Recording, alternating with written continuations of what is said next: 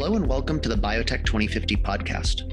Biotech 2050 is a think tank chronicling the disruptions changing the biotech industry over the next several decades. Check out our website at biotech2050.com. I'm one of today's co-hosts, Alok Tai. I'm the VP of Life Sciences at Ignite, and we're a secure content platform focused on key global industries. Hi, I'm Rahul Chaturvedi, today's other co-host. I'm also the founder and CEO of Clora. Clora is organizing the world's life sciences expertise and is the place to discover, build, and manage on-demand life science teams. I'm very excited to welcome a friend and someone I've had the pleasure of working with, Chris Wright, Chief Medical Officer at Cyclerion Therapeutics. Chris, thanks so much for joining us today. Oh, very happy to be here, Rahul. Thanks for the invite.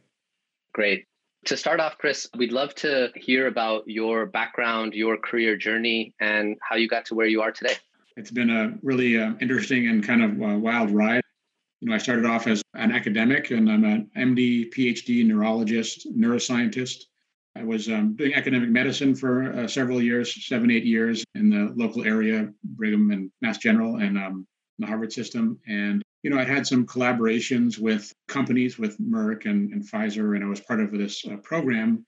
It's a clinical investigator training program at MIT and Harvard Medical School. And there we had a chance to kind of learn more about the industry. We went to like FDA advisory committees and things like that. And we had a number of local industry vets come and speak with us. And so I learned a little bit about it then. And then as I was having some collaborations with some of these other pharmaceutical companies as part of my academic research, I was down visiting one of the companies for a presentation, kind of an update, program update. And one of the people just asked me, they said, have you ever considered coming to industry? And I was like, that's pretty interesting. I never actually really thought about it before, but all the people that I met, were really interested in doing the right thing for patients and really smart people. And so I thought, I had a few grants at home waiting to be revised. And I was like, well, maybe this is an interesting, alternative. And so I started to look into it. And I ended up talking with a couple of companies, ended up at Vertex for 7.5 years. And that was my first industry experience. I started off as a medical director in neurology, and there was a number of preclinical programs I was working on. As things go in industries, some of those didn't go as quickly into the clinic as we were hoping. So I was asked I asked myself to be assigned to something that we knew was going to go into development in the first in human study. And then I got assigned to like an HCV program, hepatitis C program. And I started with one and then got assigned another and then a third. And these are comparators for a more advanced asset and Glarpivir. And those studies didn't really meet the goals. They gave me some insights into HCV. And basically, I was then asked to work on the later stage program. And I learned a lot about sort of both early and late stage development. Then I was asked to take on a head of clinical development role and then head of medicines development and medical affairs. And so I had a chance to get asked to do a lot of different things that I wasn't really expecting or even knew about a few years earlier. And also had the really great privilege to work with a fantastic team of people that got Kalydeco approved and which is the first disease-modifying therapy for cystic fibrosis, a fantastic medicine. It really helps patients. And so I had the opportunity to see that. And that was also Vertex's first global filing. So I had an opportunity also to understand not only kind of what's going on in the US, but how you develop a drug and get it to patients globally. A great experience there. And from both the management perspective and the development perspective. And then I decided I wanted to go to a smaller company. I ended up at Exela Health, which was at the time looking at these oral proteins, which is quite interesting. And the science shifted there. And around that time, I also had heard about Ironwood and got interested in what they were doing there and ended up joining there as a chief development officer. And then Ironwood, as many may know, had a spun out Cyclerion, which is where I am today. And I was involved in that as well. And right now, Cyclerion is focused on centrally penetrant SGC stimulators. And that's the mechanism whereby nitric oxide acts to increase cGMP.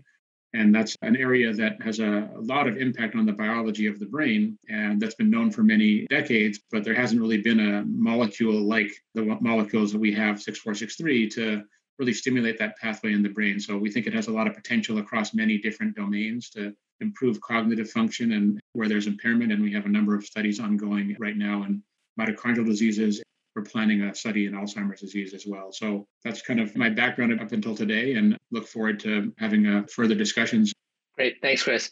You mentioned when you were originally in academia and then hadn't really thought about coming to industry. And there's lots of, I'd say, misguided perceptions of what industry really entails. I'm curious what your initial perception was of coming to industry and how that's evolved over time. Did you feel like you didn't quite understand it when you were in academia and then got much more insight when you started to talk to folks? Absolutely. So I would say I didn't understand it a lot. I mean, fortunately, I had the opportunity of taking part in this clinical investigator training program that I mentioned.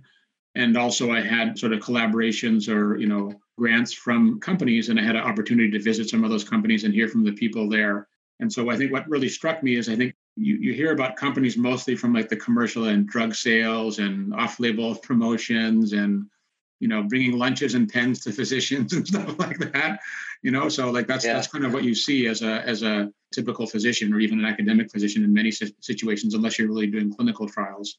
So I think that really can impact your impression. And but what I found is that as I visited some of these companies and heard more from the people and what they were doing and what really got them excited, it was the patient. It was like making a big difference for patients. And then sort of beyond just the difference that you can make as an individual physician to your individual patient, you also are able to potentially make a difference in, thousands or millions of patients' lives, literally. So I think many people, that's their primary focus. That's what drives them. And so I think there are, highly ethical elements to the business where people are focused on, what really matters to other people and people that are ill. So that was, I think, a bit of a news to me in some ways, but after having seen that made me excited about joining. And then when you get to industry, there's certainly things that like you can't possibly imagine. Like, I don't think I was ever meeting agendas and like stuff like that. Like, you don't really, I don't know, you don't have any meeting like management skills. You don't have that many people management skills, or there's no sort of focus on those in a sense, or not as much a focus on those in academia, at least in the past. So I think like you learn a lot about those things. I learned a lot about like how to deal with tough situations, how to interact with different types of people and how to work with a team. That's one of the things that was really nice, was to be able to sort of see how the teams are shaping up, think about like what types of, skills and capabilities you might want as an addition, and then, bringing those people in and seeing how teams evolve and become high performing. And like, that's also something that it wasn't really like a concept in your mind when you're in academia. So there's a few things like that. And then, you're also dealing more with the external world as well as in industry. So, there's a lot more collaboration. There's, sort of more involvement in contracts and thinking about intellectual property and how do you interact in the right way. And what's also interesting about industry is it goes from the chemical and the molecular all the way up to like the government and the policy and the social. And like, I don't think I really understood that span as well either. Like, it was really, actually, it's one of the things that I found quite engaging, or I find it quite engaging about industry, is like, there's like a huge mind space that you can cover, that you can learn a lot from, the molecular, physical, chemical, all the way up to, how societies function, basically. So that's pretty cool. Yeah. Well, one of the things that I'm sure that probably has evolved and changed for sure between academia and industry is sort of how software and data is used, right, to execute trials, for example. And I'm sure that too has also changed dramatically over the past year, given COVID. Given the suite of experiences you have at different companies and institutions, would love it if you could give us a sense of how you're seeing the practice of clinical research evolve, especially given COVID, and what types of modalities or tools are starting to emerge. There's always been a push for some time to try to, I guess, virtualize clinical trials. There's a number of companies that do that. And, it's more a matter of like, what are the things we can do at home? Can we send things to patients and have it done there and then have them, either collected or returned in a simple way? And can you actually run a clinical trial like that without all of the more inflexible aspects and monitoring and other activities that are needed? And also to have the patient, have to travel far and maybe get other family members involved to get in and things like that. So like there's been a move towards trying to make clinical trials easier, more efficient, less costly, and bringing it closer to home to where the patients are. So even though that was I think a desire, there was a fair amount of resistance. I mean, there's a variety of reasons for that. Some of it is just you're used to doing things in a certain way. You want to see the patient yourself as a physician coming in. There's obviously other kind of economic incentives as well, like being as at home, they're not being seen in the clinic. That's going to be a difference in terms of, the resources that you require to run your clinical trial. There have been some kind of elements that have prevented the idea from moving forward as quickly. And I think what COVID did is kind of turned everything up on its head in a way, right? And so in the past, you could say, well, I really need to have that evaluation in the hospital or in my office, or we need to do it at this lab or that lab. Those things became an impossibility. So then you had to think about like, well, was I going to have the study not yield any results, even though patients are in the middle of it? Or am I going to allow certain things to occur at home, assuming those things can happen at home? Or am I going to, require that a monitor comes on site to check the data to make sure it's accurate? Or am I going to allow sort of an electronic version of that to occur? Like, can I photograph it and use that as my source for monitoring, data in a study? So, and what can patients do? Can patients take their own blood pressure and download the results, or call the site with the results? And is that a sufficient way to do things? So basically what happened is that, there was a strong move to externalize as many activities as possible. If someone's having I'm just making up a cardiac catheterization, obviously they're not going to do that at home. But how do you get patients through these visits where they would otherwise just come in, get a physical exam, get some labs tested, maybe get their investigational product? And what happened was like it became critical to actually be able to do many of those things, or as many as you could at home or close to the patient, or at other sites that were not at hospital settings where they were not really doing sort of, more optional types of activities like clinical trials at the height of the pandemic. So I think there's been a big shift where there's much more openness, I think, both from the clinical site perspective, patient perspective, even the internal industry perspective. I mean, I think I'd heard things like people were worried that patients would feel imposed on if people were sent to their house to do testing, that would be a difficult thing for patients and that they wouldn't want that. But like, they love it. Like, they'd much rather have that happen than have to either drive or get driven somewhere, have to find parking, pay for that, then get reimbursed, find their way to like through the maze of the hospital to some office and things like that, right? But for them, I think it's fantastic. And I think there'll be more and more of that. Then the question is how far can you take it? Will there be like the mobile imaging machines that go to people's houses? I think that's kind of the next step is how do you go beyond sort of blood testing and simple pencil and paper test, or, in this case, it's mostly maybe a tablet or a digital assessment. How do you go beyond that to maybe some of these other things? Is that possible? Does it make sense? Do you do it more like at satellite centers that multiple different sponsors could use? You could imagine like having a few imaging centers that you would send all your patients to that could be selected based on how, close they are to the patient's home, or all sorts of things. So, I think there's a lot more to be learned from that. And then I think a lot of it is also like, how do you monitor the data that you're getting as it's coming in to make sure it's high quality? When it's coming in from home, I think there's more and more technologies that are being created.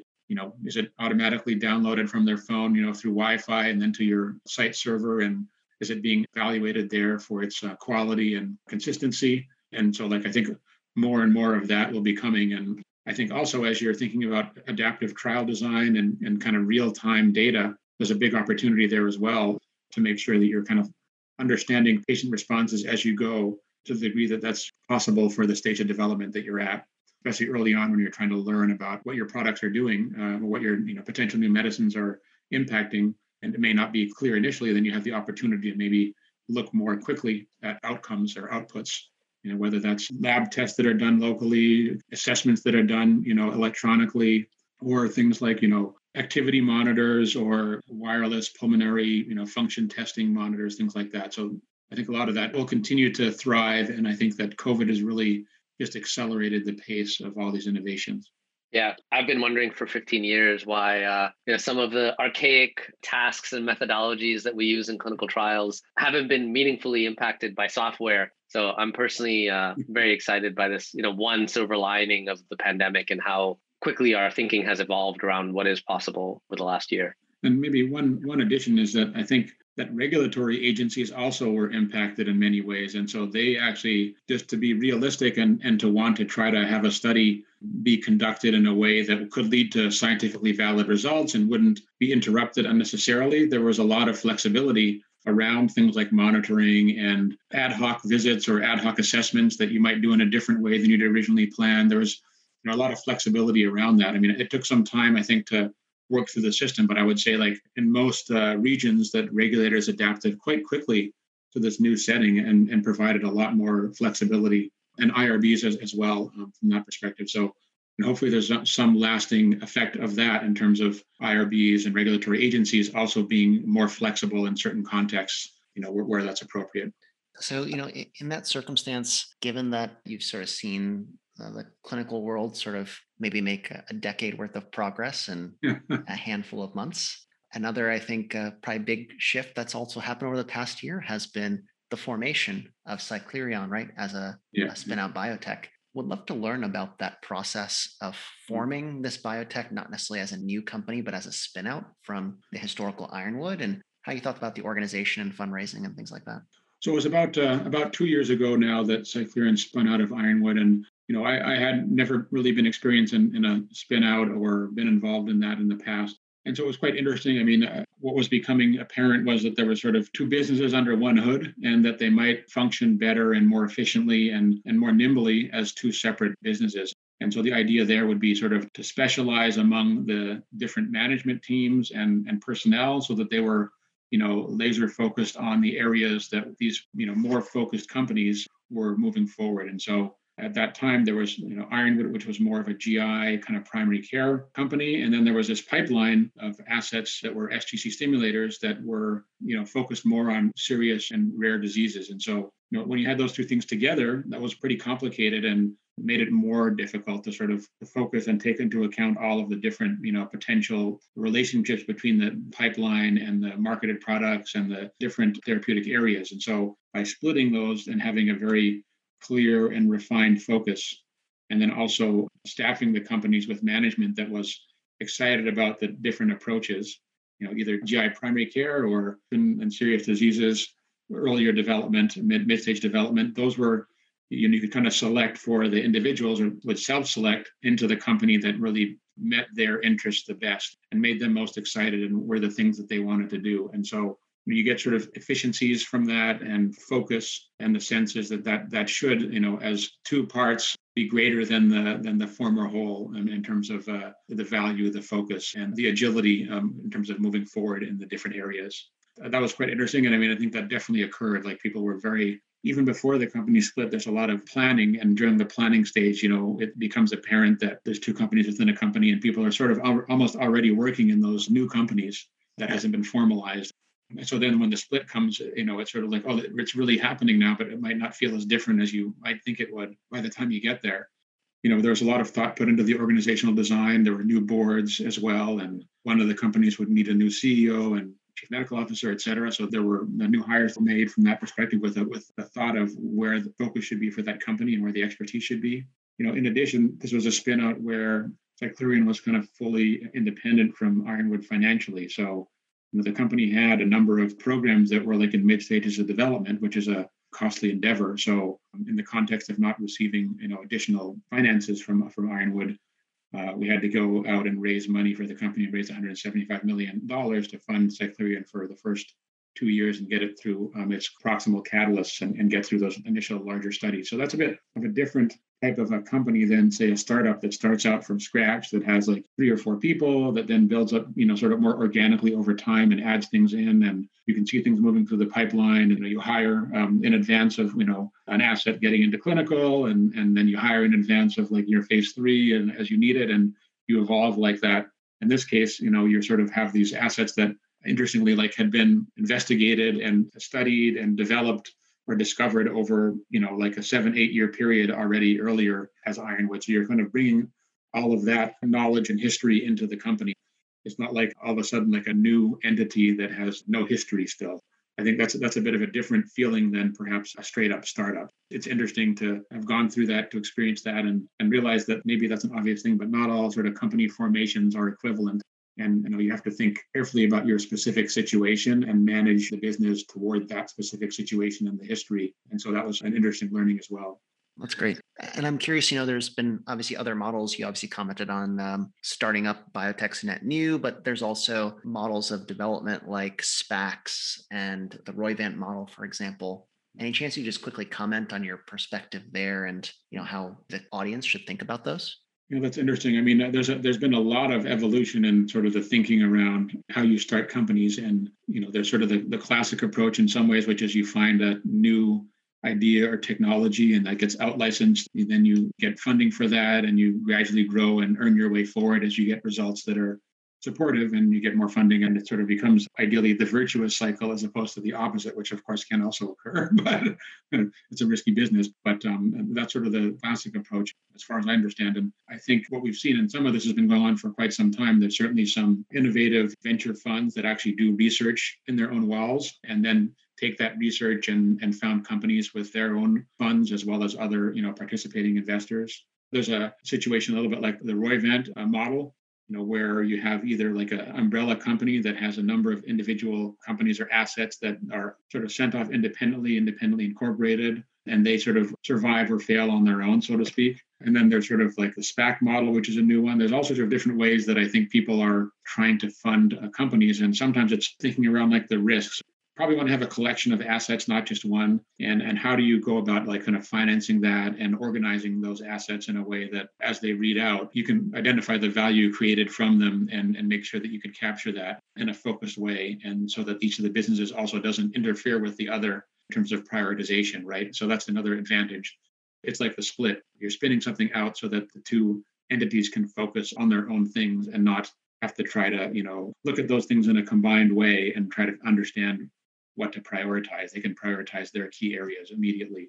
I think that'll probably continue. There'll probably be all sorts of new ways of doing things. I mean, I don't know that there'll be any one way. There'll probably be more new ways. That's my guess. Is like in some cases it might make sense to have a single asset company. In some cases, it's a platform and then you have multiple assets and then you want to split those into individual kind of units, so to speak. Maybe your idea is that you come across several different assets that you think might work well together in a company. And so then you won't get funding for that combination of assets, and then you can decide exactly how you parse that. But I'm sure there'll continue to be creative innovation in the space of company creation as we go forward, and we're pretty much seeing that on a regular basis.